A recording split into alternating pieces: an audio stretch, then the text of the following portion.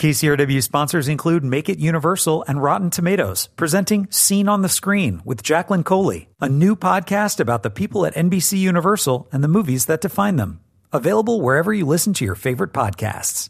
I'm Joe Morgenstern, the film critic of the Wall Street Journal.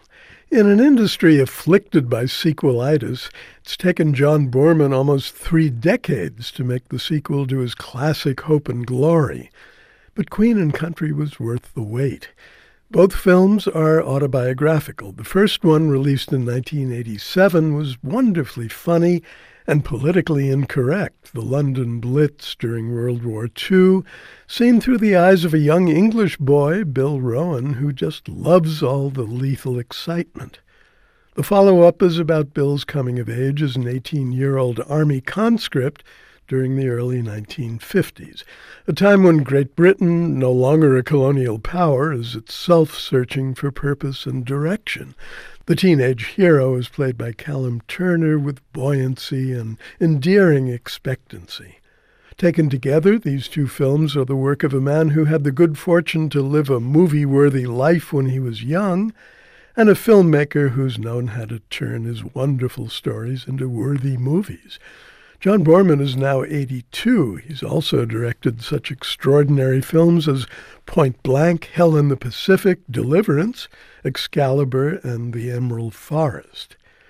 Queen and Country is set in England at a time of domestic peace, so the pace is much more leisurely than Hope and Glory. But a brutal war is raging in Korea, and that's where the hero and his fellow recruits are told they'll go as soon as they finish commando training. Instead, Bill is assigned to teach newer recruits how to type like girls, one of them says. The strutting, screaming lunacy of life on an army base evokes movies as diverse as MASH and Abbott and Costello's Buck Privates, but it finds its purest expression in the person of Sergeant Major Bradley. He's played by the great David Thewlis, looking owlish in round black-rimmed specs and sounding howlish as Bradley accuses Bill and his buddy Percy of breaking every rule in the Army's voluminous rule book. All of this is entertaining, a military version of a middle school comedy in which students bait their hapless teacher mercilessly. But the essence of Boorman's sequel is the tale of his surrogate's change and growth. The gleeful boy of Hope and Glory has become an ardent, quietly thoughtful young man who perceives the endless insanity of war and pursues for a delicious while the dulcet insanity of doomed love with a neurotic aristocrat he calls Ophelia. She gives the movie some perspective on the class system that puts her beyond, if not above, the uncommon commoner she chooses to call William. Not to worry, though, since Bill is on his way to a future that the boy he once was could never have imagined in his most fevered dreams.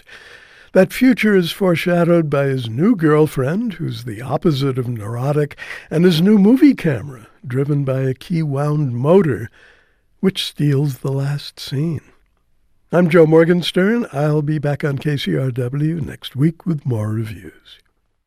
KCRW sponsors include Make It Universal and Rotten Tomatoes, presenting Scene on the Screen with Jacqueline Coley, a new podcast about the people at NBC Universal and the movies that define them. Available wherever you listen to your favorite podcasts.